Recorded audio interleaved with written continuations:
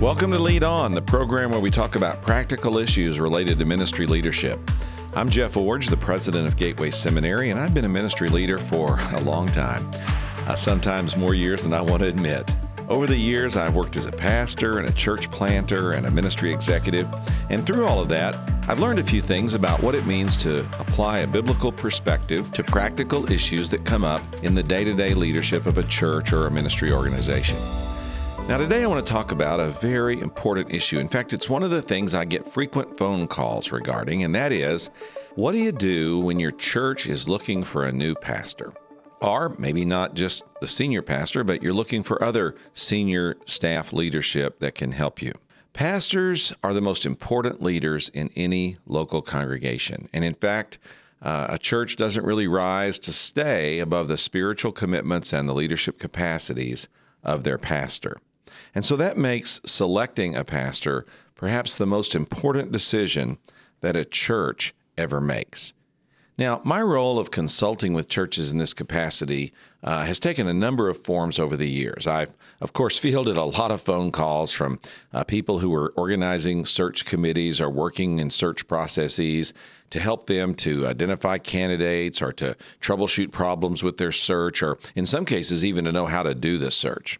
Now, beyond these phone consultations, I've also been out and met with dozens, and I mean that literally, dozens of churches that have been searching for a pastor and needed someone to come in from the outside and give them some fresh perspective on the process. So my role in this has taken a number of different forms over the years, but I've been consultants to small churches. I've been a consultant to large churches. All along the way, I've helped different kinds of churches sort of figure this thing out. And so what I want to do today is I want to talk about some myths of the pastor search process. And I want to do this in such a way to help you understand some of the pitfalls that can trip you up and some of the things that can cause you to have a less than helpful experience in going through this process. Now, if you haven't ever been involved in a pastor search, that may be a very good thing. That may mean that your church has had the same pastor for 5, 10, 15, 20, 25 years, and that's a wonderful thing. But one of the most interesting aspects of pastor search is this. The longer your pastor has served, the less experienced your church is with searching for a pastor. So in a sense, this is kind of a both sides of a coin, blessing and cursing, if you will. It's certainly a blessing for a church to have a pastor that stays for 10 or 20 or 30 years. That's a great blessing. And in fact, there's a lot of research that shows a direct correlation between the length of a pastor's tenure and the overall effectiveness of a church and its ministry. So long-tenured pastors are a good thing, but those long-tenured pastors mean that many times when one of them leaves, retires, resigns, or steps into another responsibility, there's no one in the church who's really ever been through the need to search for a pastor. Now, you may say, well, no, we're on the opposite extreme. Our pastors have left every 2 to 5 years, and quite frankly, we've done this multiple times, and quite honestly, we haven't done it really all that well. And so you may be on the extreme of having a lot of experience with pastor search, but maybe not really good experience or maybe not really healthy experience. So no matter where you are on that spectrum, somewhere on one extreme or the other or anywhere in between, I hope the program today will help you as we try to shatter the myths related to pastor searches. So here's the first one. The first myth is most churches can do a good pastor search on their own. We don't need any help, they think. We don't need any outside voices speaking into our process. We don't need anyone telling us how to do our business. Sometimes people say, well, our church is unique. Our church is special. Our church is different. Well, every church is unique, special, and different. I get that. But quite honestly, when you've worked with as many churches as I have, you understand that there's some commonalities among all churches and some commonalities about search processes, which really can be brought to bear if you bring in an outside consultant to help you know what those things look like. Now, when I use the phrase outside consultant, some of you resist because immediately dollar signs pop into your eyes, and you think, oh, There is no way we could afford an outside consultant, not the size our church is or the financial challenges we face. Well, let's define the word consultant a little more broadly. Yes, there are companies out there that specialize in HR-type search processes and coming into churches and helping guide them to the selection of a pastor. And perhaps in very large churches or in unique situations that might be helpful, but most will not be able to use those kind of organizations. So when I use the word consultant, I'm not talking just about that kind of expensive, professional, specialized guidance. When I use the word consultant, I'm speaking more generally of, for example, getting in touch with someone from your church's denomination and saying, do you have someone in your organization that specializes in pastor searches or in helping churches make pastor search selections? If so, send that person out to meet with us, train us, and help us. If you don't have that kind of person, another way to find a good consultant type input is to go to another church in your area, maybe a church that has a tenured pastor or someone who's been at the task for a while who could step in and give you guidance on how to do this process in your congregation. So, using an outside consultant might mean that you use a company that specializes in this process, but it can also mean something like calling your denomination and asking for help, or even calling another church where there's an effective pastor who could step in and give you some guidance along the way. Now, why do you need this kind of outside voice?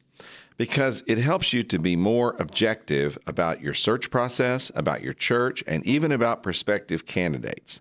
When you have someone from the outside who doesn't have a vested interest in the outcome, who can say and see things that need to be addressed along the way.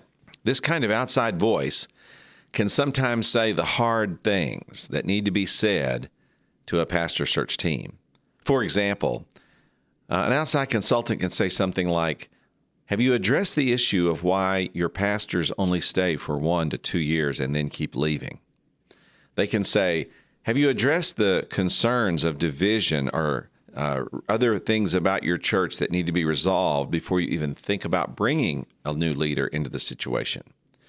An outside consultant can say hard things like, is your salary really realistic? If you're expecting someone to make a full-time commitment to this responsibility, do you have the resources for a full-time salary and for the kind of care a person needs for their family? A person who comes in from the outside can also say hard things about how the process itself is being done. Does your task force or committee really represent your church? Does it have a broad representation and understanding of the nature of the pastoral assignment and who needs to come? Is your search process dominated by special interests or by powerful people who want to see things come out, quote, their way? A consultant can help you by saying hard things, by asking hard questions, and by helping you to have a more objective perspective on the process. Another good thing an outside consultant can do is help you simply avoid common mistakes. Now, I'm listing some of those here on the podcast, and so I won't try to go into them now, but just pay attention as we're going along. A good outside consultant can help you can avoid common mistakes that pastor search processes make and pastor search teams make that really can easily be avoided if you just have someone think through it with you. And then another good thing about an outside consultant is they can help you establish a framework, a larger oversight, if you will, of the entire process. You know, sometimes search teams, they think well about how to find candidates or how to vet candidates or how to present candidates or how to support candidates after they've been selected. Maybe there's one aspect of that the search team feels really strongly about. But there may be some other aspects they haven't even considered or don't really have any expertise regarding. And so an outside consultant can say, look, I need to help you look at the global process of what you're doing, the total picture of what you're trying to accomplish. And let me help you think through all the steps that are necessary to getting this pastor search done and done well. So the first myth about pastor search is the myth that your church can do it on your own. Get some outside help, another voice that speaks into your process that gives your team training, guidance, direction along the way. Yes, sometimes that means a consulting company, but other times it can mean someone from your denomination or even someone from a strong church in your area that knows what needs to be done and can help you to accomplish it. Now let's move to a second myth. The second myth is that pastor search is solely a spiritual process. Now let me underscore this. A pastor search is definitely a spiritual process. It should have frequent times of prayer as a part of the search. The search team should be praying. They should call the church to prayer. They should circulate information at appropriate times to guide the praying of everyone who's involved in the search process. So, pastor search, definitely a spiritual process. You're asking God to bring the right person into the life of your church at just the right time to take you forward and accomplish the ministries that God wants you to do. But pastor search is more than a spiritual process. It is also an HR process. Now, most of you who are listening to this show, and most of you who serve on pastor search teams or involved in pastor search processes also have jobs in what we'll call the real world. And in that job in the real world, you have access to HR professionals and HR policies that really guide how you are able to function in the workplace. And good HR policies help not only guide how you function, but also how you're selected to make sure that things are done appropriately and fairly, decently, and in order, above board in every way. A pastor search is a spiritual process, but it is also an HR process. There are laws that must be obeyed as a part of a pastor search. There are best practices that must be implemented along the way in a good pastor search. So laws and best practices are also good guides to help us down the path of selecting someone to be our pastor. Now, prayer is essential. I keep going back to that. This is a spiritual process, and no one's diminishing that. But just as you're praying, you're also putting good HR practices into place. Those mean that you have a good, thorough interview process. Those mean that you have a good vetting process for past references and past employers. It also means that you have a process for discovering appropriate personal information related to things like criminal background and related to things like financial checks and other issues related to a person's personal conduct that affects their ministry leadership. So good HR processes include these kinds of things: interviewing, vetting, and investigating people's backgrounds. But now listen closely. Good HR practices also mandate that all candidates be treated fairly, meaning they're treated similarly, if not equally. You know, this is one of the things I emphasize when I train teams that are looking for pastors, and that is you have to be very careful how many people you're willing to consider and how you're willing to consider them, because what you do for one, you have to do for all. It's very important that you have the integrity in your search process so that every single candidate gets considered the exact same way. Just one example. I was working with a church that had narrowed their list to about 3 finalists that they really wanted to interview. And they wanted to bring them in for an interview, but because of travel issues and the fact that one of them was at a great distance, they decided that they would interview that person by video conference. And so I said, that's perfectly appropriate to interview that person by video conference. But the other 2 candidates who live, one in your state and the other one in your same city, you must also interview them by video conference. You say, oh, no, we want to meet them personally. Well, that's fine. If that's what you're going to do, then get an airplane ticket and fly that person from a great distance so that they have the exact same opportunity when they're interviewed by the committee. Look, this is not anything remarkable or special. This is just treating people fairly. This is just treating people equally, treating people the same.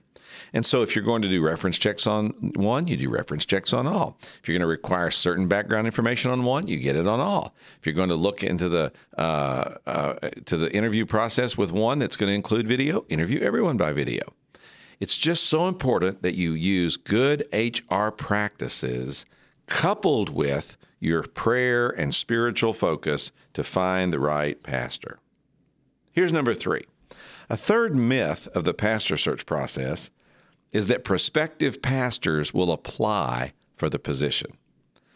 Now, this is a unique thing about ministry leadership, and particularly pastoral ministry leadership.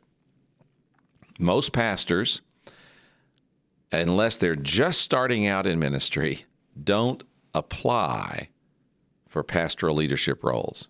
You say, oh, well, our church opened up the search and we got dozens of applicants. Yeah, I know. Largely from people who want to be pastors, but for some reason, no one will select them. Hello, that should be telling you something.